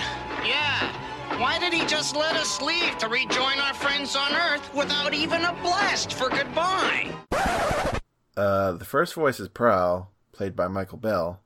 The second voice is Sideswipe, usually played by Michael Bell, but here it's Corey Burton trying to do his best Sideswipe. I guess they just forgot to record the line initially. That's weird. Obviously, he was just here for the line just before it. Yeah. But I wonder if maybe the actors who play multiple characters recorded all of one character's lines, and then they went back through the script and recorded their next character's lines rather than have to go back and forth. It's probably easier to stay in character that way. But I don't know how they did it, and I don't know why we have Corey Burton doing it here. The only thing I could figure out, is that maybe he was doing Sunstreaker. They messed up in like an earlier draft of the script or something, and it said Sunstreaker's name there, and then they animated the Sideswipe to it. I don't know, because it sounds it's like a little bit of a whinier version of Sunstreaker's voice, but like. Yeah, it's super weird. It was one of those moments too. Like, yes, even as a child, I was like, "Why did Sideswipe just sound like that? That's weird." Because I just saw him talking a second ago, and he sounded like Sideswipe. Well, as the Autobots take the space bridge home, Prime admits that if it weren't for Megatron's help in saving the Earth, they'd have no friends left on the Earth. And then we cut away to Megatron and Starscream, who reveal that Bruticus isn't dead at all. They used the hologram machine to make it look like they destroyed him, but here he is lying on the ground in one piece. Clever. You have redeemed yourself, Starscream. Your plan worked, and Bruticus is ours. You may return to Earth as my subordinate. Thank you for sparing me, Megatron. Once we finish reprogramming Bruticus to obey only me, he will be unstoppable! And with that twist, we end the episode. And I have to admit that that's a pretty good way to put back all the toys back in the box. Starscream gets back in Megatron's good graces by coming up with the plan to take out Bruticus and by using the hologram generator to make the Autobots think he's destroyed. And it's things like this that are reasons why Megatron keeps Starscream around. Starscream concocted this whole scheme to fool the Autobots. No other Decepticon on the team, of course, maybe Onslaught and his little guys, are going to come up with a plan like this. Thundercracker would never come up with a plan like this. Skywarp would never come up with a plan like this. Yeah, that's so true. Megatron needs Starscream because no one else can come up with these schemes. Starscream is a schemer. That's what he does. Everyone else just points lasers, and that's about as technical as they get. But I feel like you hear in Megatron's voice how pleased he is that Starscream came up with this. You know, Megatron, he's not used to hearing good ideas from the other Decepticons. And this got Prime off Megatron's back and also gave Megatron an extra combiner team that's going to be reprogrammed to serve him. And Starscream knows he's lucky to have even come through all this alive, so I would imagine he'll be on his best behavior for a while. So it's all wins for Megatron here. And as far as this episode goes, it's a good episode and I dig it, but it really feels like a greatest hits album because it really just takes ideas and concepts from a handful of past episodes and smooshes them all together, Play-Doh style. And the Earth being melted by the sun, the Insecticons eating everything and causing the Autobots and Decepticons to team up against them, even Megatron using a machine to make Energon cubes out of the fool Insecticons, and characters randomly calling for help from characters that we've never met. We've seen all of this before. It feels like this is too much plot for one episode, but I think that's because each subplot was lifted from an existing episode, so you had, rather than one plot, you had like 6 1/4 of a plot, and you ended up with too much. But though it was a bit full, I think it's still a good watch. But it's not perfect. Hotspot, the fire engine leader of the Protectopods, didn't say a word, and neither did the ambulance first aid. And that's disappointing, especially because this is becoming a trend, with characters being introduced and having no lines. Points off for that. We only have 3 episodes of Season 2 left. Are we going to have enough room for these new characters to get more development? And speaking of characters, I'm afraid we have to say goodbye to a few yet again. We did get Sunstreaker and Shockwave in this episode, and except for small cameos in the movie, this is going to be it for them. Wow. We saw Red Alert briefly in this one, and this is it for him. This is the end. Goodbye, Red Alert. So farewell. Your paranoia and jumping to erroneous conclusions will be missed.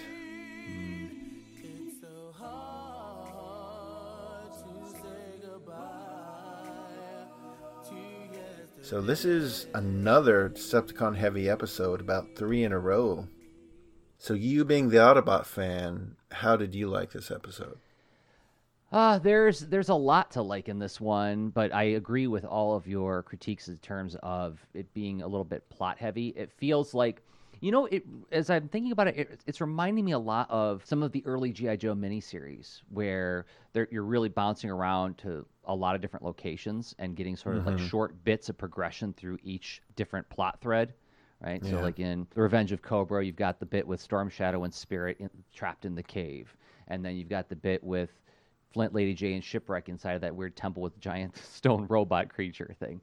And you only get they'll literally do 60 seconds of animation just keeping up to date on what that part of the story is. So it feels like it's trying to do that, but in one episode. And I'm also reminded of the RoboForce cartoon special, which it featured a lot of Sunbow actors if it wasn't actually produced by Sunbow. I can't remember. But that also felt like that. Like this, you're trying to do a miniseries in 20 minutes, and that's going to feel very rushed. And like you said, we get introduced to the Protectobots, and we only hear a couple of them talk. We really don't know anything about who they are as people, right? There's only one scene with them in robot mode. Yeah. I think the reason that we probably didn't revisit it very much is that it's not terribly memorable in terms of getting to really dwell on any particular character that we really love.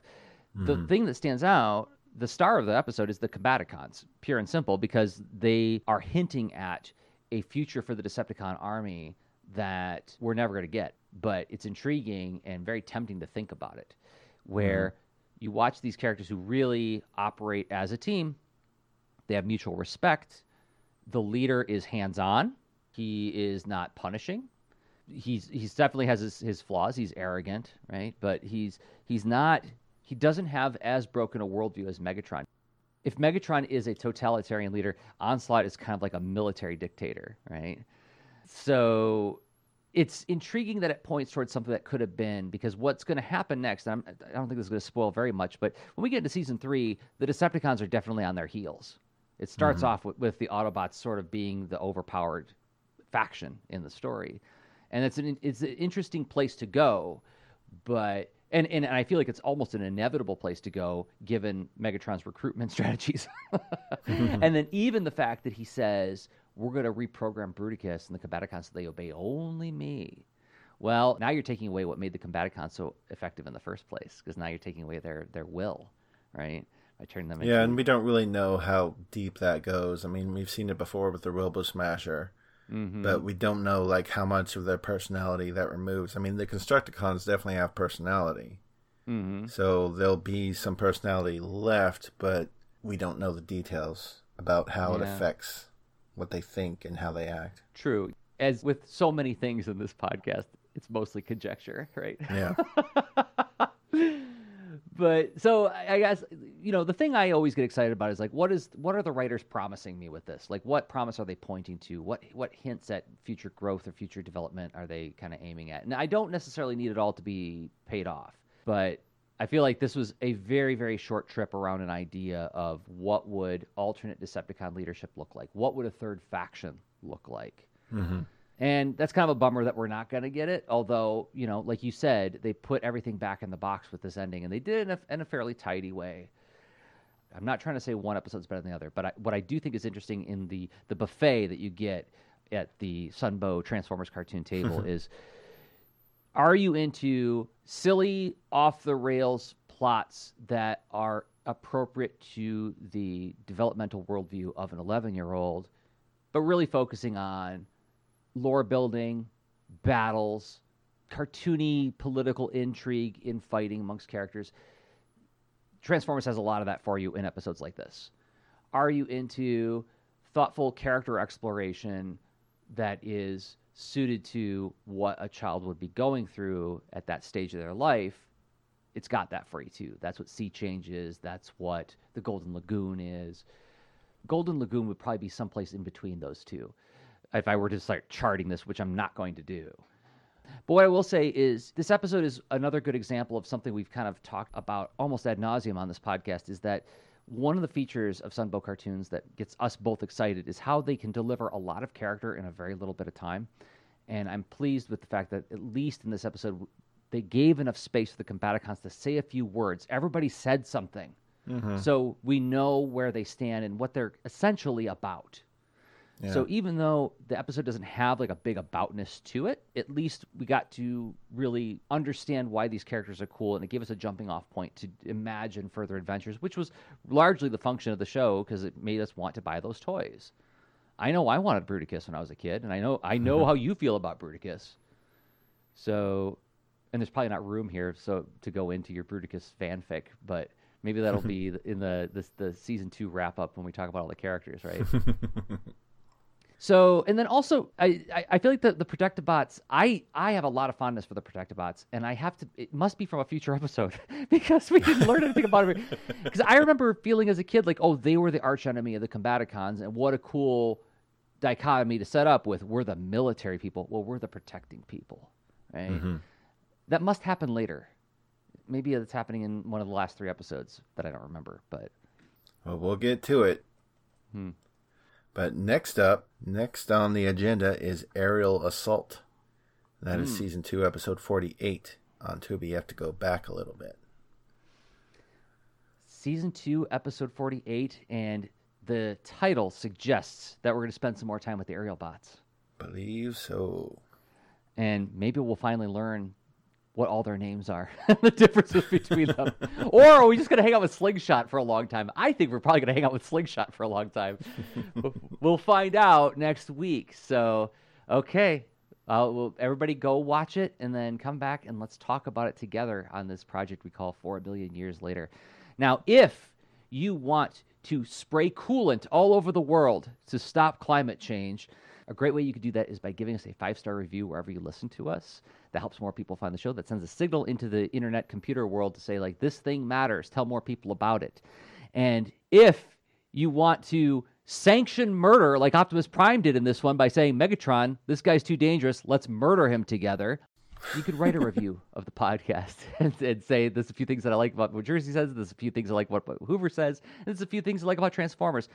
Just a couple sentences. I know your time is valuable. I respect it, and I appreciate it. We both do when you take a few minutes to write a few thoughts about what makes this show valuable to you. That helps more people find it as well.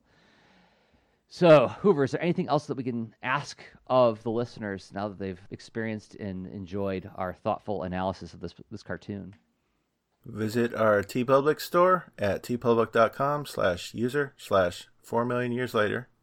And you might see something new. Just saying, go have a look. Maybe you will. What? A new thing? All right. Well, thank you, Hoover. We do this show weekly. It drops on Thursdays at 4millionyearslater.com and in podcatchers everywhere. We'll see you next time. Until then, I have been Jersey Drozd of 4millionyearslater.com and rss.jdrozd.com for everything that I do. And I've been Hoover. Okay, bye. Goodbye. Episode synopses are from imdb.com and some episode information taken from tfwiki.net. The closing theme is by Nick Mihalik, based on the original closing theme by Ford Kinder and Ann Bryant. You can find more of Nick's music at soundcloud.com/Nicholas-Mihalik. That's spelled NICHOLAS-MEHALICK. Find us on Facebook under 4 Million Years Later, and you can email us at 4millionyearslater@gmail.com. Visit 4millionyearslater.com, and if you haven't yet, please subscribe to the show wherever you listen to podcasts. You know how it works.